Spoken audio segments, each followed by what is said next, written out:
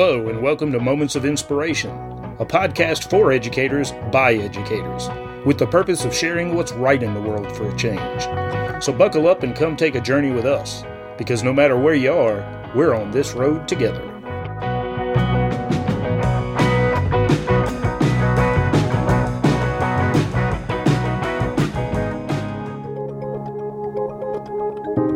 We are excited to continue the Focus 5 series here on Moments of Inspiration.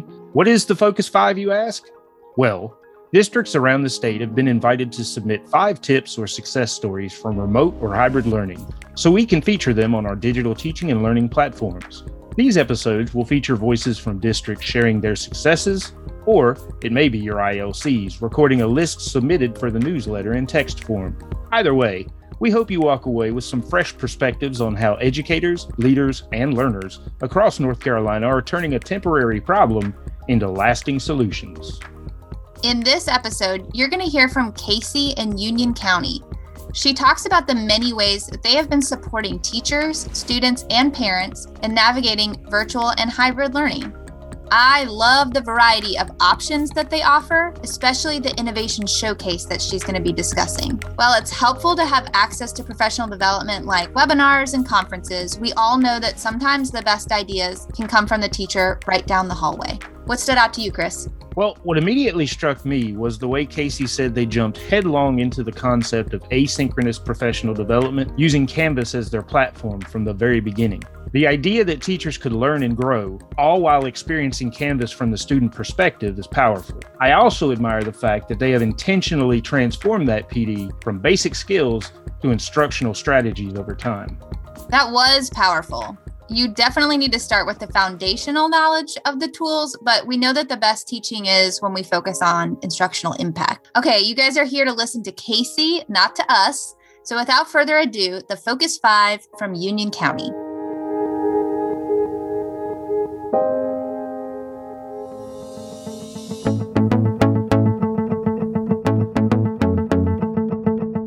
Hi, this is Casey Rimmer, and I'm the Director of Innovation and EdTech with Union County Public Schools. And I'm going to share with you our Focus 5. DPI has asked us to share what strategies have been used to help our success with remote learning, and we compiled a list of our top 5 items. They are in no particular order, but I'm just going to kind of share the strategy and how we have accomplished that task or hurdle or conquered that hurdle in our district in the last several months. So our first one, number 1, is professional development. Right out of the gate, when schools closed in March of 2020, we began creating modules to help teachers to get what they needed from our professional development. We had teachers all over the board with different types of skills in different types of platforms and with different types of products and that teach different levels, that have different students. And so we realized very quickly that we were not staffed with the ability to provide teachers with every single thing that every single teacher needed. So we started kind of prioritizing and creating modules for teachers to complete asynchronously through Canvas. One of the really great benefits of this was that because we were using Canvas, teachers were really able to experience Canvas as the student first and see how we organize lessons and what it looks like from the student point of view. And that was really nice. So we created all kinds of on-demand modules. At the beginning, we did a bunch in the spring that were very basic level, and we continued to add to those. We've added to those all summer long, all fall long, and now we're really shifting to kind of up the ante on those modules. And now our modules are really revolving around instructional strategies like building teacher credibility, teacher clarity, building relationships with students. How do you engage students? How do you give them feedback? Where at the very beginning, some of those modules were very basic. How do you create a quiz or new quiz in Canvas? And so those are all on demand, and we have hundreds of topics now, and teachers are able to go to our Canvas courses and get what they need and accomplish the tasks that they feel like they need to learn a little bit more about. So that's been very, very successful. We also have kind of shifted some of that professional development that was 100%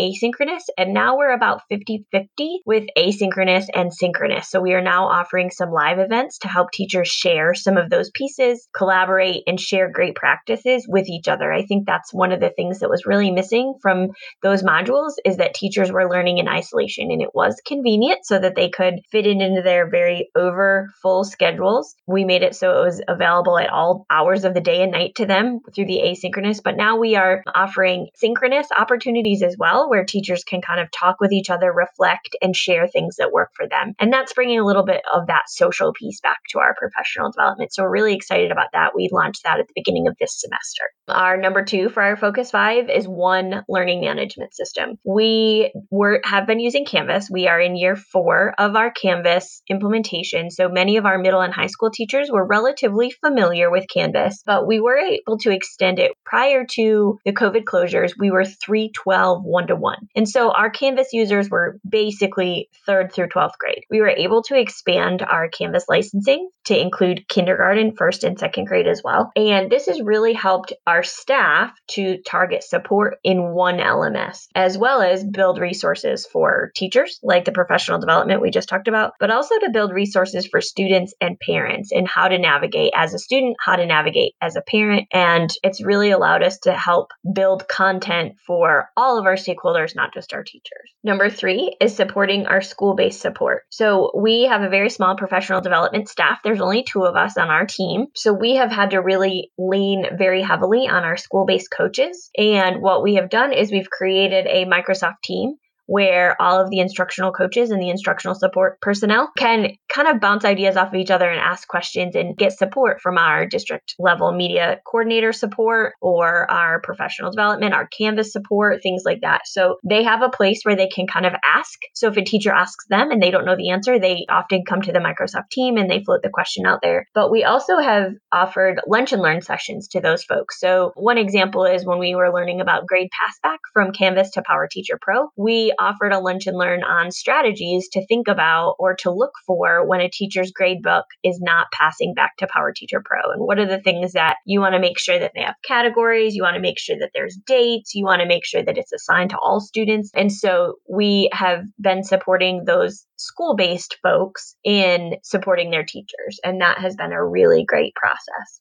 Our number 4 is the Innovation Showcase, and this one is one of my favorites. It is a bi-weekly opportunity for teachers to share what they're doing, innovative things in their classroom, and how it's impacting their students and where they learned about it. So we have had all kinds of amazing topics. Teachers, we did this in the spring as well, and just having teachers share the cool things that they're doing. It started very early with the Bitmoji craze. We got in early on that. We had some teachers that were early adopters that were really excited about using their Bitmoji in instruction and to award kids and build community in their classroom. And just recently we shared, on Friday, we had an innovation showcase where teachers shared how they are getting feedback from students and how that's impacting how they're planning and building their content. And so that's been really great. It only takes 30 minutes. We have a presenter from every level, 1 elementary, 1 middle, and 1 high. They come from all parts of our county, and they just share about 8 to 10 minutes about what they're doing, how it's impacting their students,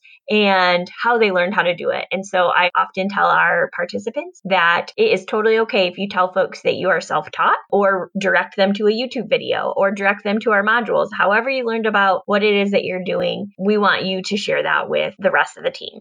And so it's very fast. It's only 30 minutes from start to finish. We record them and then we put them in a YouTube playlist and we share those out with teachers. And we've had a great number of views on all of those videos. And it's just a really good way. You know, we used to see each other at professional development events or district-wide events, and we used to be able to share, and we've lost a little bit of that. And so the goal of this innovation showcase is to bring some of that back and build connections with teachers across the district, even if they're 100% virtual and they're at home every day, or they're not in the building, or they're the only teacher that teaches that content or uses that strategy in their building. We want to connect them with other teachers that are like-minded and grow along with each other. So that has been a really great piece and it's very invigorating. I always feel very energized after we host an innovation showcase. And then last one is our Ask Me Anything rooms. And these were a really big hit in the spring and in the beginning of this first semester. But Ask Me Anything rooms are really just where we kind of created these rooms. We share share them with teachers, the availability with teachers. Right now, we still have one room open twice a week for 1 hour from 2 to 3. And it's just an opportunity for people to come into that room. And we say, ask me anything. Most often they're asking about technology or how to access something or resources or things like that. But they bring all kinds of questions. And sometimes we say, well, we might not be able to answer that question, but we can help you get an answer to that question, or we can put you in touch with the person who can answer that question. And so that has been a relief to some folks who used to be able to connect with people in the building and see them every day and have the opportunity to say, oh, hey, I had a question about new students in Destiny, for example. Who puts the new students in Destiny? How do they get there? How long does that take? And so sometimes people just drop into our Ask Me Anything rooms. We do have standing office hours Tuesdays and Thursdays from 2 to 3. And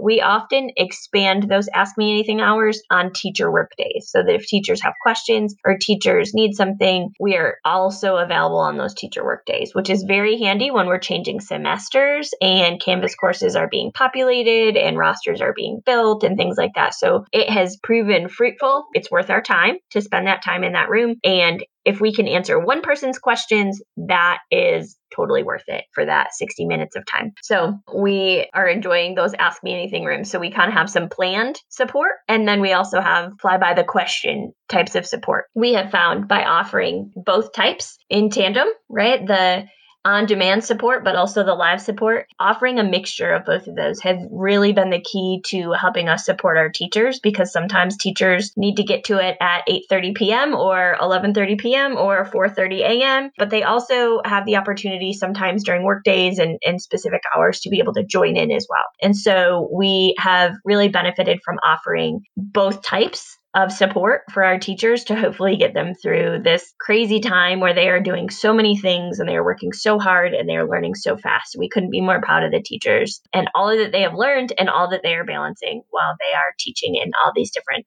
environments.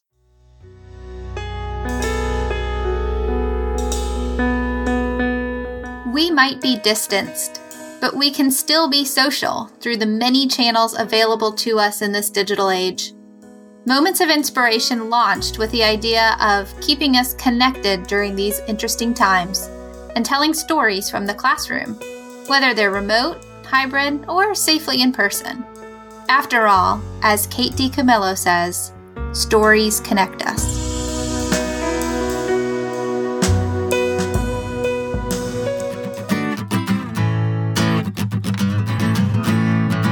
Thanks for listening, and please be on the lookout for our next episode coming soon. If you wish to contribute and share your story, please visit us at bit.ly/all caps ILCMOI.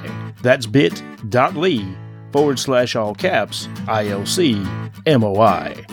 The Moments of Inspiration podcast was written, recorded, and produced by Molly Holloman, Stacy Lovedahl, and Chris Bennick.